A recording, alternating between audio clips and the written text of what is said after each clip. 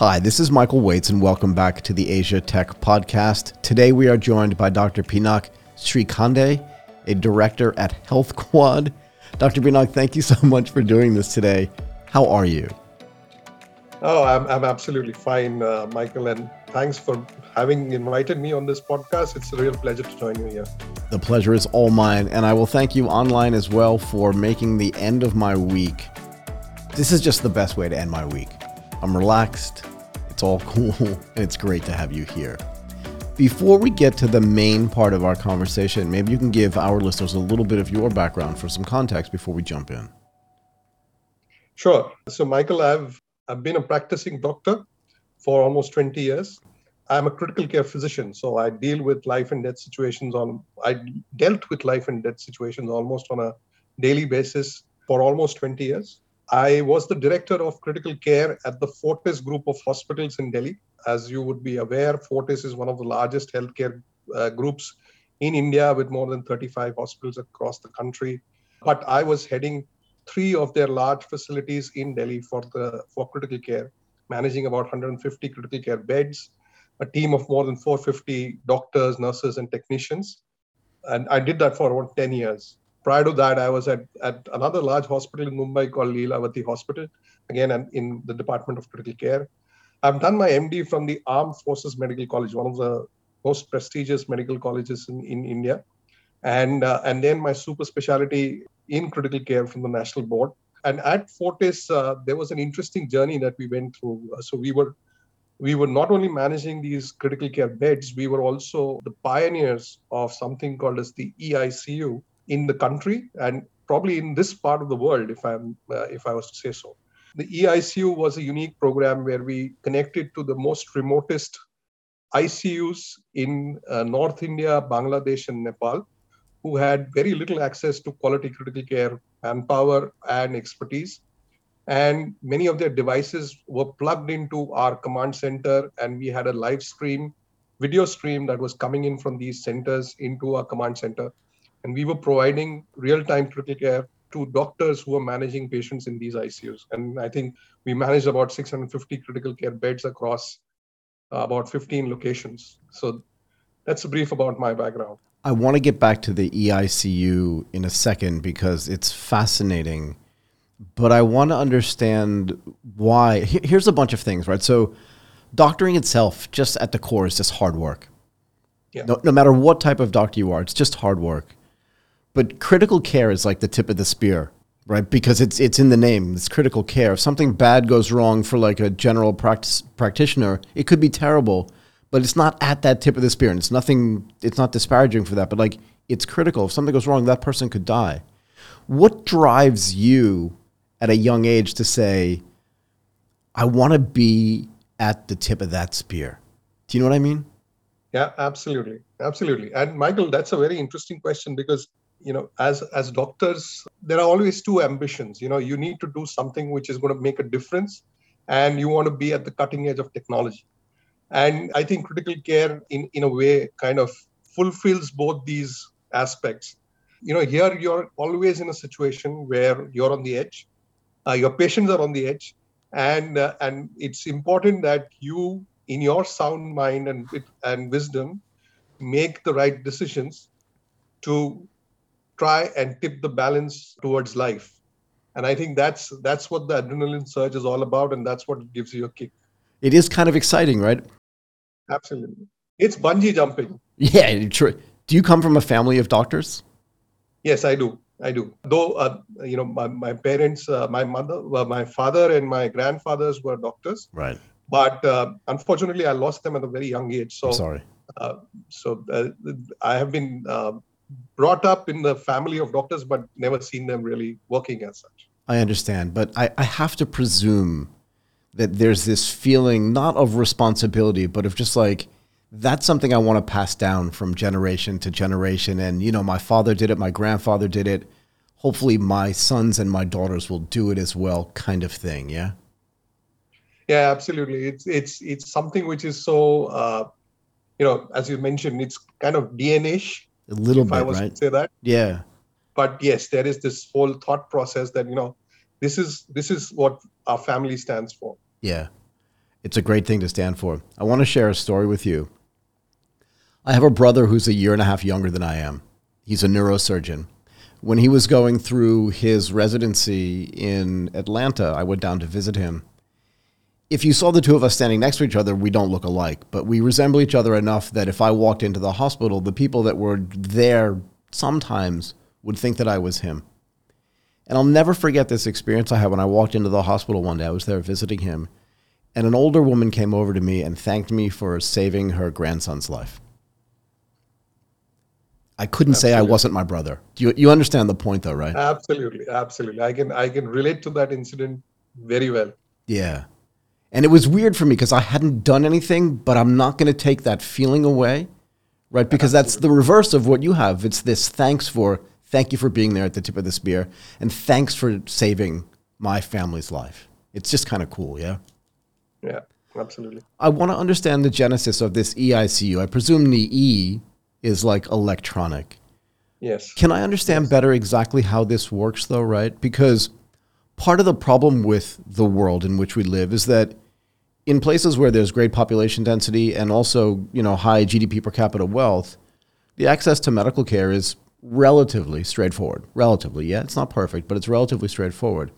But the further you get away from those capital centers and those concentrated populations, the further away you get from actually high quality medical care, right? So if you're deep into the countryside, in a third tier city or a suburb of a third tier city, the likelihood you can get great medical care is just lower by definition, right?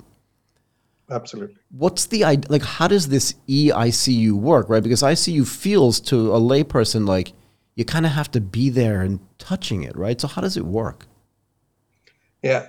So I think here is the key here is that there are critical care patients all over the country. Absolutely. And there will be these tier 3 and tier 4 city hospitals, which will continue to have patients coming in who are very difficult to either transport to the major centers or who can't afford being transported to the major centers. Right.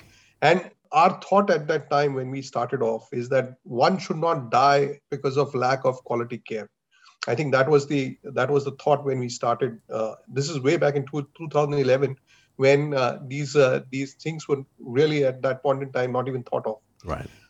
What we realized is that you can put up equipment in some of these centers. You can probably have the basic kind of manpower, but the expertise is missing. Yeah. And what we tried to do is that because there was equipment which was compatible for data sourcing, we were able to extract data from these equipments and channelize them back into our our command center. And at the same time, we were also able to get live video stream of those patients coming into the command center.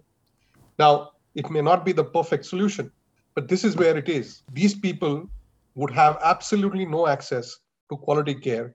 We have now tried to bridge this with technology, using technology as a bridge to get them quality care. So that was in a sense the kind of base that we wanted to get to. And were you managing the sort of caregivers and the doctors and nurses that were there through a process? So essentially like getting a video feed of what's happening there. I don't understand how the data was gathered, but I'm really curious about how that happens. But it's almost like real time. You're seeing this data come in, you're saying, okay, do this, do that, look at this, test that, fix that kind of thing, and helping them through it? Absolutely. Wow. Absolutely. This was exactly what was being done. Live video streaming, live looking at the patient, the monitors. Based on those monitors, of course, there was exchange of data, both electronically as well as verbally. But based on the inputs, then you ask the doctors at that end or the nursing staff at that end to make the necessary changes in either settings, medications, or the therapies in it by themselves to bring about change. I want to use a simple measurement that most people understand, a heart rate, right? And it's also easy to measure, right? Like I can measure my heart rate on my phone. Yeah. But are you suggesting then that something like that was connected to somebody so you could measure their heart rate and that data was getting sent to you automatically over a wire that you could then see on a machine in front of you, along with other data, I presume, and then you could help make decisions using that? So they were connected to their monitors. Right. These are patient monitors which are able to capture data points like heart rate, blood pressure, oxygen saturation levels, respiratory rates, temperature. All of that can be measured by that monitor. But we were extracting data from that monitor, and we are seeing them real time in our command center. And were you able to analyze that data in real time? Let me tell you what I'm thinking in my head, right? Just so you can understand. And I don't want to equate the things because it feels mean. But in the late 90s, in the mid to late 90s, we started taking wires and splicing them and getting real-time trading data from exchanges, futures exchanges, stock exchanges, and stuff like that. Yeah. We could put them into spreadsheets and then start analyzing them in real time and make trading decisions based on that data. The other thing we could do is we could then backtest the data that we had gathered and then use it to make decisions about the real-time data that we were getting. And it seems to me that if you could combine all of the data that you had on the medical side in the same way, backtest the old data, and come up with some types of conclusions, not perfect, but good enough, and then analyze that in real time and say, oh, this thing is definitely going to end up as that thing. Is that what you were doing as well? Absolutely. Wow. Go ahead. Right. So, Michael, that's exactly the point. One, of course, there was a live data stream that was coming in. So all that was getting captured in the EMR sheets at our end. Right. And then we were looking at trends and analyzing those trends to make decisions which would change the outcomes for patients. So this is a paradigm change in the way that medical care is given, particularly remotely. I presume you were involved in proposing this as a solution to access to medical care, let's just say remotely. When you first proposed this to people in the big city, were they like, okay, you're insane, like this is never going to work? Or were they just like, sure, please go ahead, just install the stuff, this is definitely good? So I think, we found great support from the owner of the chain, of hospital. So he was our biggest proponent. In fact, he was the one who encouraged us to do this because when we took it to him, obviously people at levels below him obviously had the skepticism that you talked about. Right. But he was one who was futuristic in his thought process. And he thought that, if we are able to demonstrate this, it could be a game changer. Yeah, it sounds like it was. I want to talk about changing the game with technology. In 2011, which doesn't feel like that long ago to you and me, to the technology, it feels like 2 or 3 generations ago. Absolutely. Can you talk about just what's changed at scale from the tech implementation standpoint and the difference that it's made over time as that tech has changed? Yeah, surely. I think the biggest change was that first and foremost, connected devices were limited. So when you had to get data output from some of these devices, it was difficult to integrate them or rather get output out of these devices because they were not compliant. So that was one big challenge. Now, more and more devices are compliant and you can actually extract data from many of them. The second part was that even if they were compliant, the large device manufacturers were reluctant for us to get data from them. And we had to actually explain to them that this is for a certain reason. They used to think that we are hacking into their systems, which was certainly not the case. Go ahead. The third, of course, was the cost of data and the fact that today we have broadbands which can do far more than what we were doing at that time because we were laying down dedicated data lines at that point in time. Were you really? To get data from all of these. And at that time, it was like 2 Gbps per minute, right? Which was like crazy. Yeah. I mean, with a dedicated data line. And I'm talking about this today where we are on the broadband, you can have exponentially more data coming in. I want to go back to the people that actually owned the hospitals. Yeah. So when you first proposed it, they're a little bit more visionary than maybe the people that were below them, and they said, hey, this is a great idea. As it progressed over time, was this feeling amongst the people that were involved doing this, like, wait a second, we may actually be changing the way medical care is delivered, not just here, but in places we hadn't even considered yet? Yeah, so I guess it was a very slow process at that time. It was not accepted enough till actually the COVID hit. Really? And once COVID hit, it was a totally different paradigm shift in the way people thought about all of this. It was it was very slow. We were converting one person at a time, maybe till that time. I understand. And were there any surprise places where now, because this is such a force multiplier, right? Those are your words.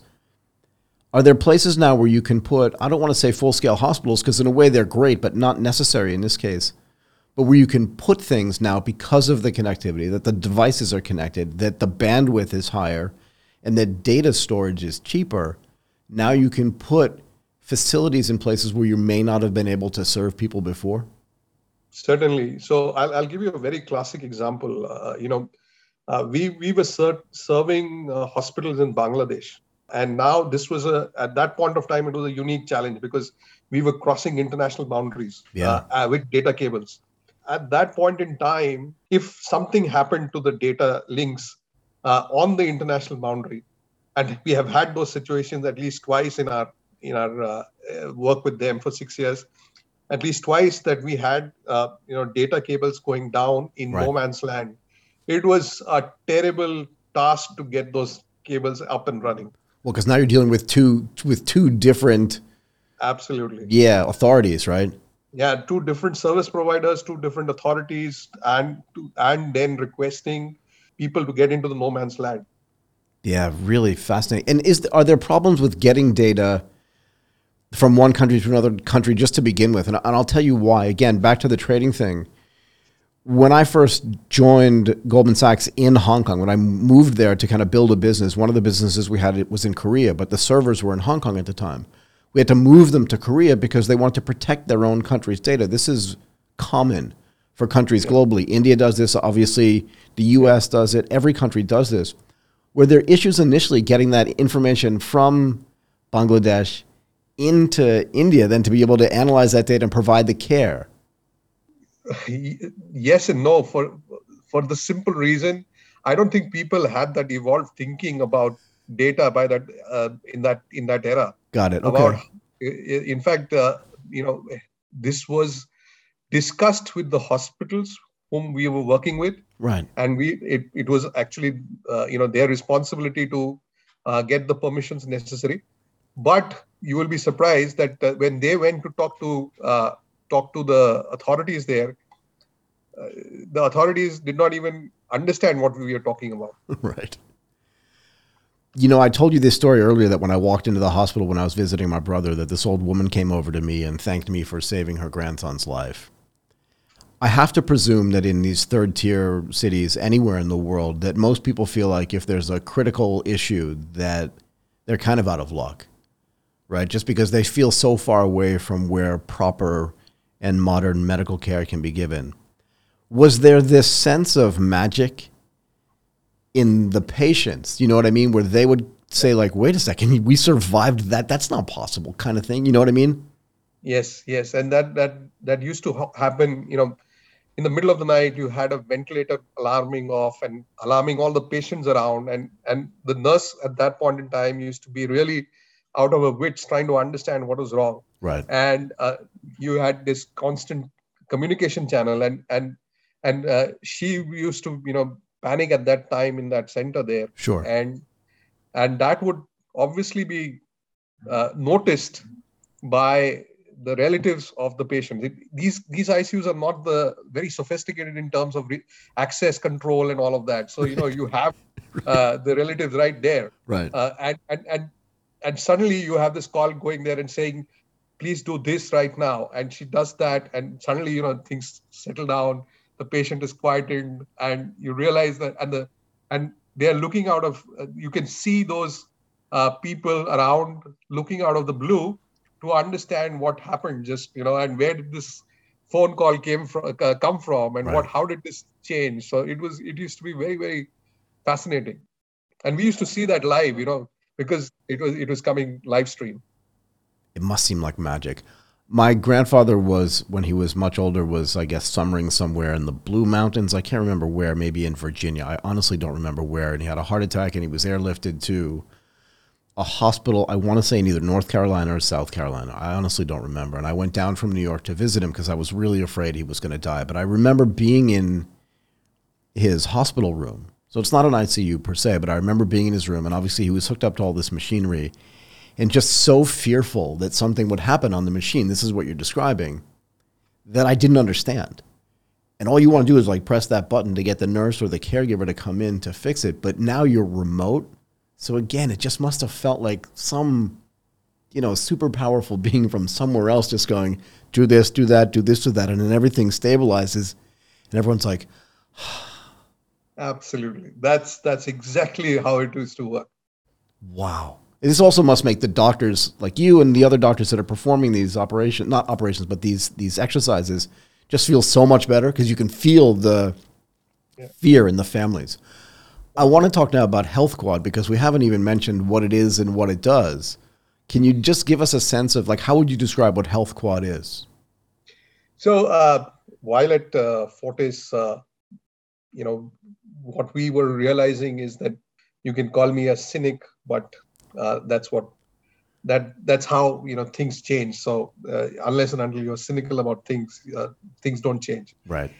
At Fortis was catering, though we were doing this EICU program, but Fortis was actually catering to the 3 or 4% most affluent people of India. I understand. In terms of their affordability to care, Fortis was, most people would not afford care at Fortis hospitals. Understood. Also, the fact that, after a certain point in time, there is a kind of, feeling that you have as the director of the critical care service that, most patients coming into your ICUs are 86 years old and you are just helping them to reach 87, maybe 88. I understand. And you know what I mean? I'm not saying that that's wrong or that's right. No, I get it. I'm just saying that you're not making the difference to the people who matter. And there is a huge population of people who act at a much younger and much more productive ages of their lives, right, have absolutely no access to healthcare. Right. This is not only a problem with India, it is a problem across the globe. Everywhere. And all the low and middle income countries suffer from that challenge. Right. The idea of HealthQuad was to try and see if we could set up a healthcare transformation fund, which was leveraging technology to make healthcare affordable, accessible, and improve the quality of care. Okay. And that was the whole genesis of HealthQuad. When did that start? It started in 2016. Okay, that's a while ago as well. Yes. And can you talk about like what the progress is and what HealthQuad has been trying to do, maybe some of the investments that you've made? And is this an LP-GP fund? I should say a GP-LP fund. So you're a general partner, but there are people that invest in the fund and then you invest in the companies? Yeah, that's right. There's a GP-LP structure. There's a GP, which is formed this fund. It's regulated under the Indian AIF Category 2 rules of the Securities and Exchange Board of India. And what we did was we were testing waters at that time. We really see at that point in time, the whole focus of healthcare investments in India was go big, invest in hospitals, diagnostic chains, pharma companies. That was the focus. And at that point in time, there was a lot of skepticism around the fact that whether technology is going to be such a game changer in the future. Everybody had, there were a lot of companies that were mushrooming, that were leveraging technology, but most had at best a pilot or a little more than a pilot in place. So there was, in terms of traction, it was not such a big play at that point in time. What we decided to focus on, and hence we raised a very small fund. It was a $13 million fund. We ended up investing $35 million, but that's because as we started investing, more and more people gained confidence in those models, and hence we were able to invest more. Our thesis was that we were leveraging technology to solve for these three fundamental challenges: accessibility, affordability, and quality of care. And we realized that, if we were to make an impact, there were two ways we can make an impact. One is we start bottoms up, where we invest in models which were really targeting the most difficult sections of society, if I was to say, to serve, in terms of their in terms of their affordability or in terms of their accessibility, and then work our way up towards the top tiers. Now, that is one aspect. And then the other aspect is how we start with the top tier populations, but we make continuous improvements in technology to make it more and more affordable to reach the lower tiers. And I think with these two approaches, that is how we started looking at companies. And if there were models which could help in either of those two ways, we would invest in them. So back in 2016, when you started, and it's a kind of a weird question, but were there companies already that existed? You said some of them had pilots, but were there enough companies there that were just waiting for people to notice that they were trying to solve this problem? Or did the existence of the fund itself encourage people then to take the risk to then build those companies in which you could invest? Or was it more like a combination of both? You know what I mean? A combination of Yeah. both of those things. So I think it was a combination of both of those things. So we were the first kind of health tech focused fund. So there were many generalist funds who also had a health tech arm, Right. which were trying to invest into such companies. So the ecosystem was very nascent at that point in time. It was just starting to build out. I would not say that there were no companies there. Obviously, there was a pool of about 600-700 companies which were trying to wade into the health tech waters. But none of them had shown scale, or none of them had shown the real proof of the pudding. Right. You made an interesting point, and I just want to be really explicit about this, right? I believe you have to attack this from both sides.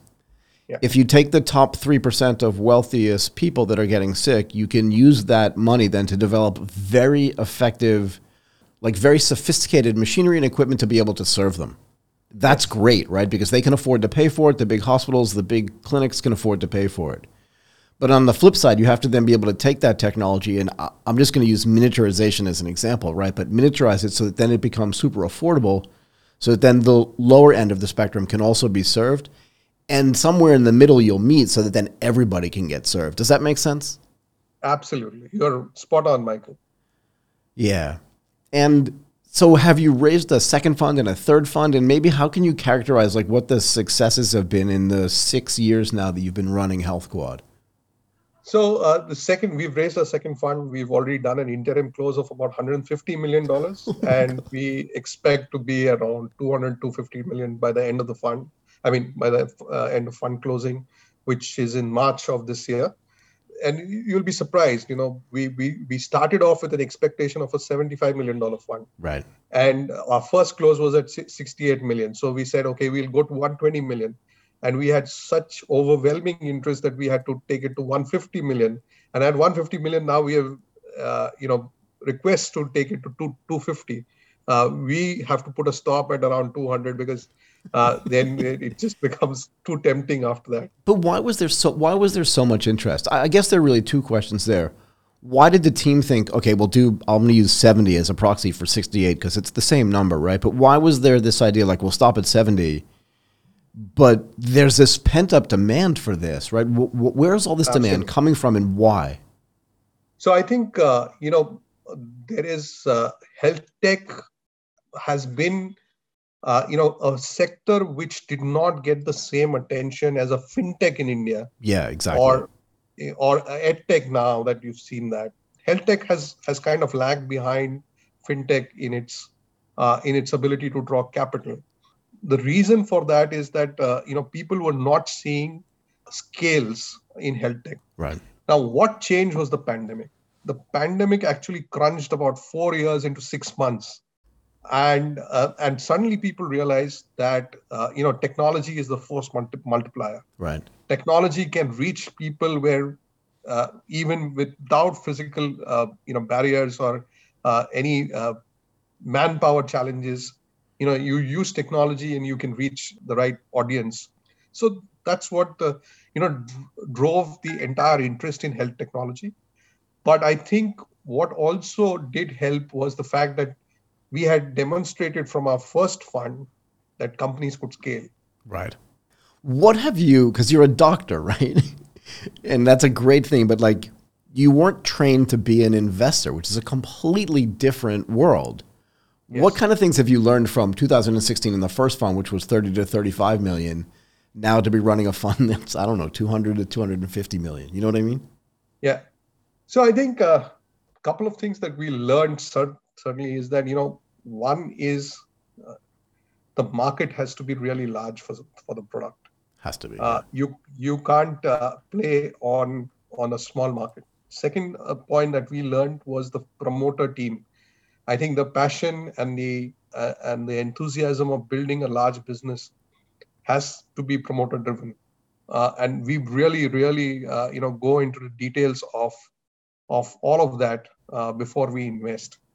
So that passion needs to be really demonstrated by the founders, because I think great businesses are built by founders. Yeah, agreed. And lastly, we took some early bets, very early bets in our first fund, and we realized that those companies were not ready to receive our kind of ecosystem or our help at that point in time, because they were just, I mean, there was just a big gap between what we were bringing to the table and what they want to take out of the table. Yep. And hence we realized, there needs to be a certain, at least traction, whether it's revenue traction, whether it's a market adoption traction, that needs to be in place before we start looking at it from an investment perspective. It's really interesting. Once you, again, gather all this data and get all this experience, the market starts to look very different to you, right? And again, there are equivalencies everywhere. Like the way you looked at your 100th critical care patient was different than the way you looked at your first one, because absolutely, you know what I mean, right? I still remember my first critical care Really? patient. I was shooting bricks. I was going to say you were scared, right? What do I do? Yeah. Yeah, it can get pretty scary. Is any of this transferable outside? Because you mentioned before, right? Bangladesh, Nepal, and Northern India. I'm presuming you're still investing in those geographies. But you said before, Africa, most of the continent of Africa is going to have this problem. Anywhere where there are emerging market economies where there's lack of access to, what are the words used? Where medical care is not accessible, it's not affordable, and it's not quality, right? Because you can have medical care accessible, but it could be terrible.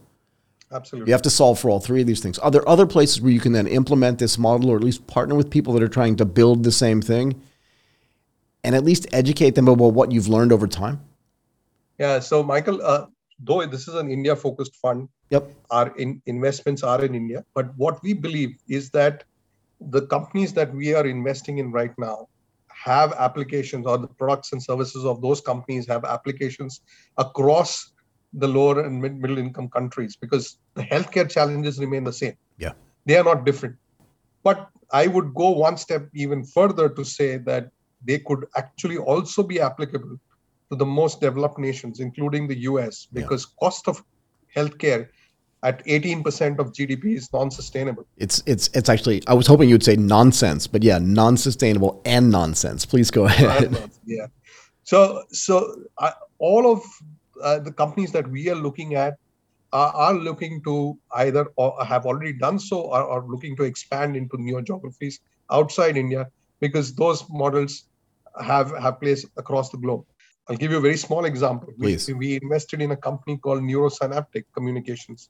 It basically, if I was to just describe you, that you had about 10 point of care diagnostic devices, which are Bluetooth enabled, right, and they measure physiological data in a suitcase, along with 30 point of care tests that you can do anywhere, and take it into the most remotest part of the country, or in the remotest part of Africa, where you get a 2G signal. Right. And you will be able to actually have a full-fledged video consultation on the platform, because it is compatible for a 2G consultation. Yeah.